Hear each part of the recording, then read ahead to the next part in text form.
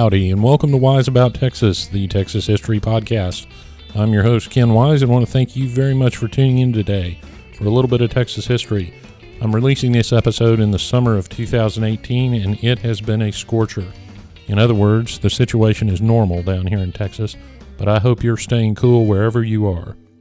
For this episode, we're going to go back to a difficult time in Texas history right at the end of the Civil War. After Lee surrendered the Army of Northern Virginia in April 1865, it took a little while for the news to reach Texas, and in fact, the fighting continued. The economy of the Confederate States was not very good, and as the war progressed, it got even worse. Confederate money wasn't worth much. The situation was similar in Texas. Texas was impacted a bit less by the Civil War, but still in a very significant way, and the financial situation was dire.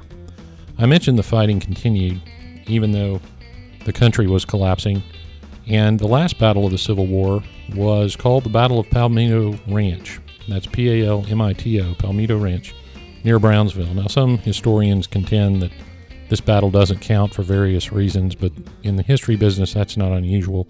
It's commonly thought of as the last battle of the Civil War. The point is, once the Civil War ended, things were slipping into a state of confusion due to the situation with the government and the situation with the economy. Basically, the Confederacy was a land without a government. What good is law and order if there's no one to enforce it? What was going to happen to the Confederate economy? Things in Texas quickly descended into chaos. During this confusion, a gang of former Confederates decided it was time to get rich quick. They'd do it the old-fashioned way. They'd steal it. And not just a little bit. These guys wanted the whole load. They were going to rob the Texas Treasury.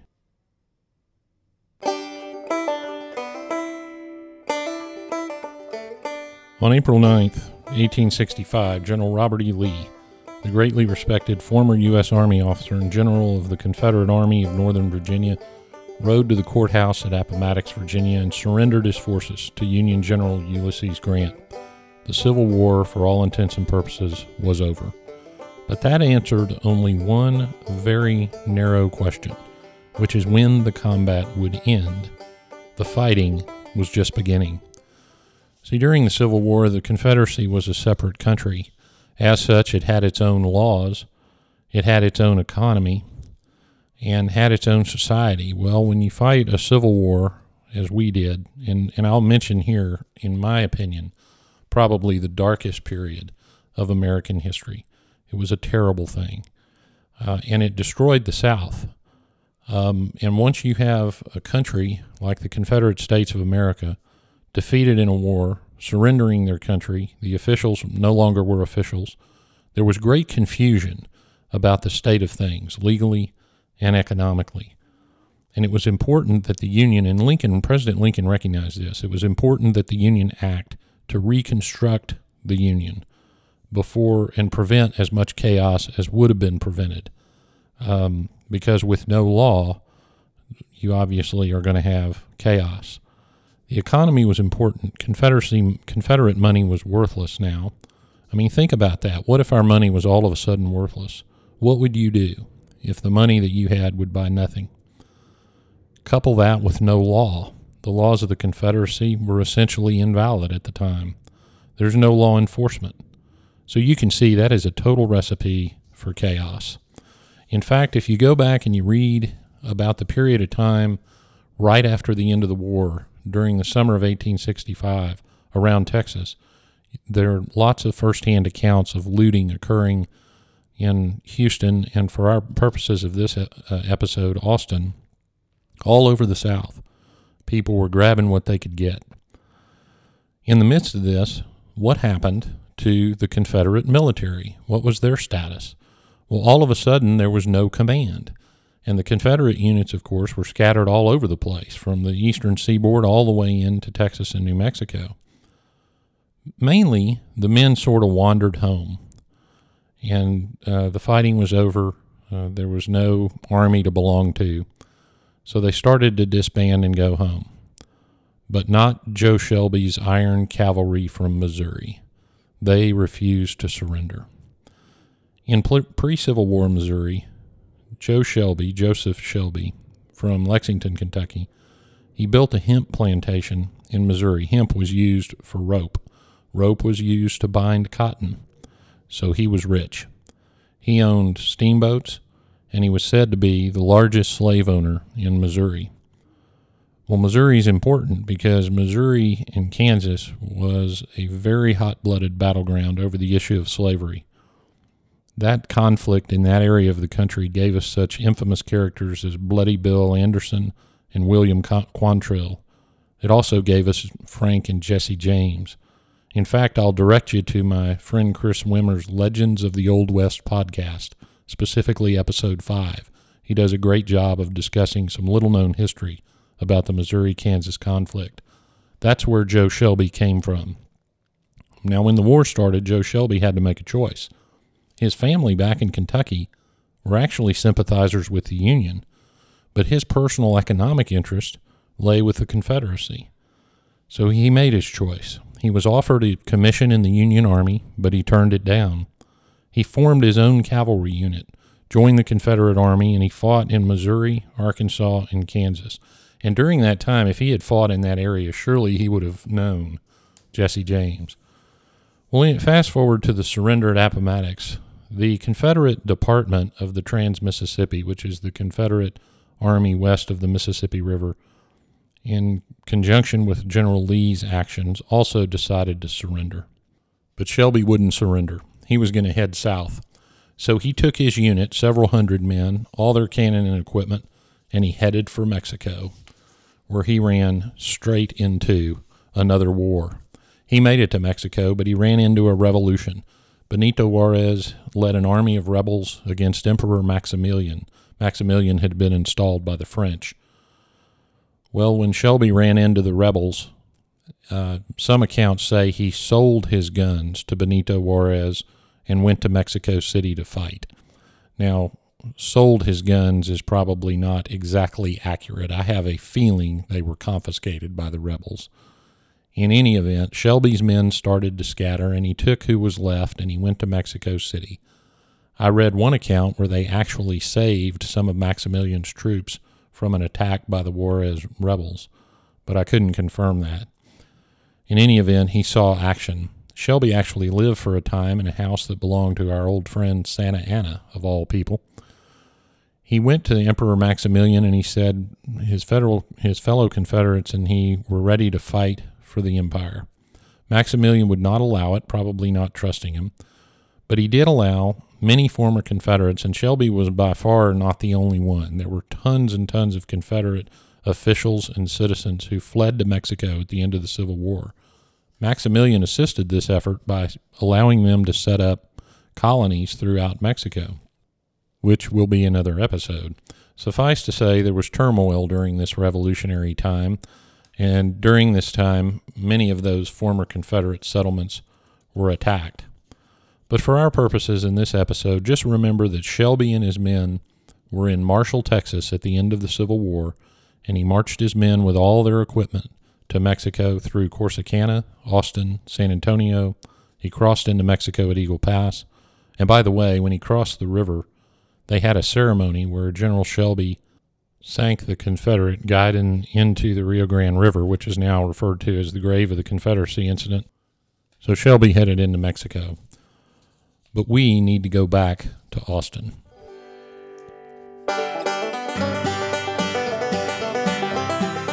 Austin, of course, had remained the capital of Confederate Texas, and the Capitol building stood on the Capitol Square, and behind it, to the northeast, was the Treasury building.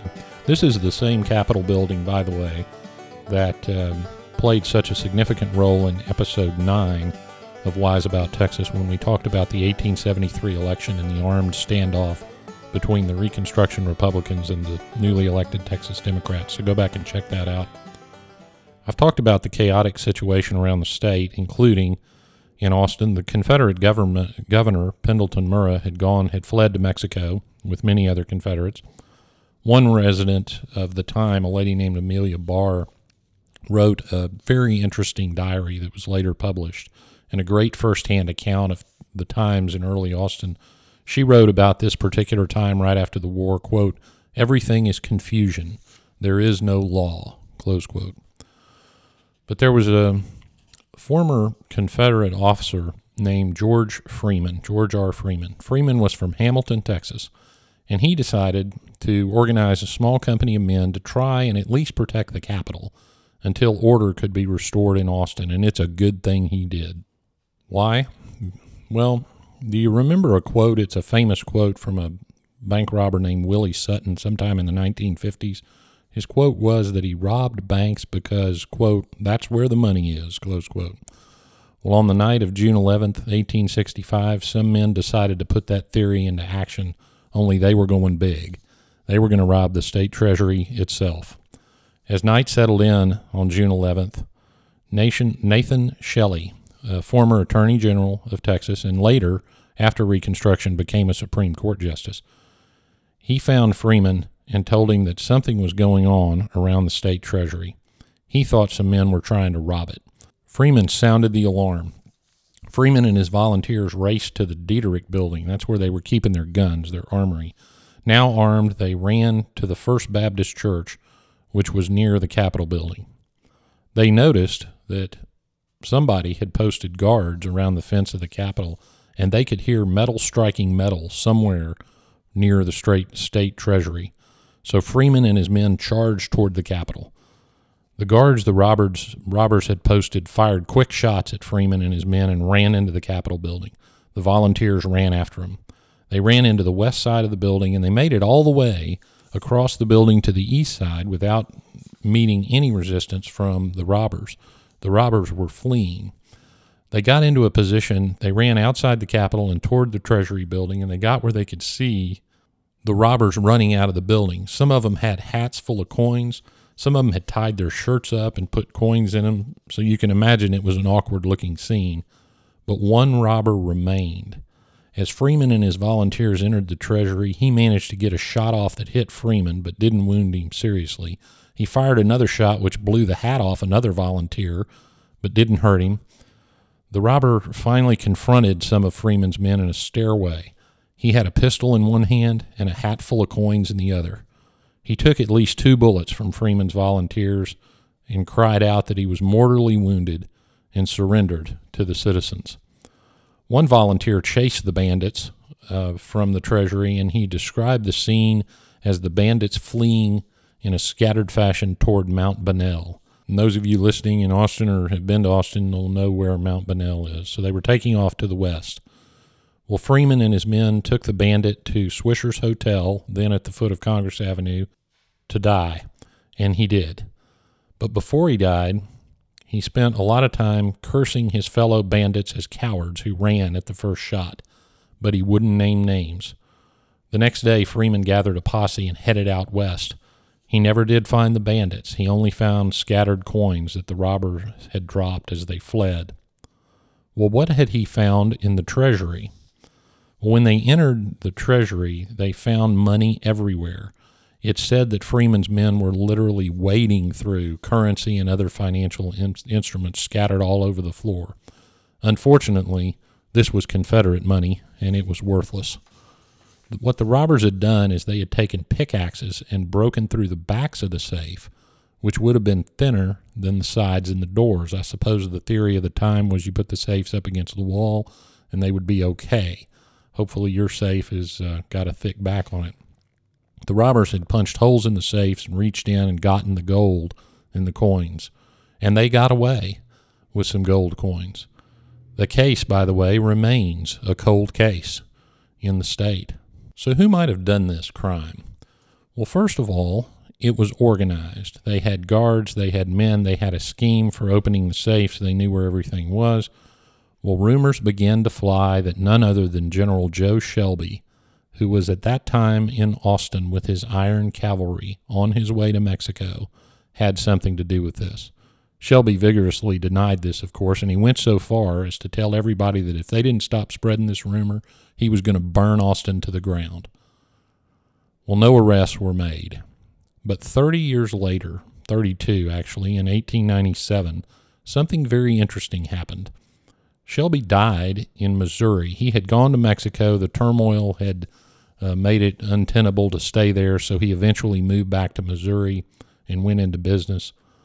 Well, he died in Missouri, and in 1897, many newspapers began quoting in the form to write the obituary. They were quoting from a biography of the general that was written by one of his aides. Now, historians criticize this biography as wildly inaccurate.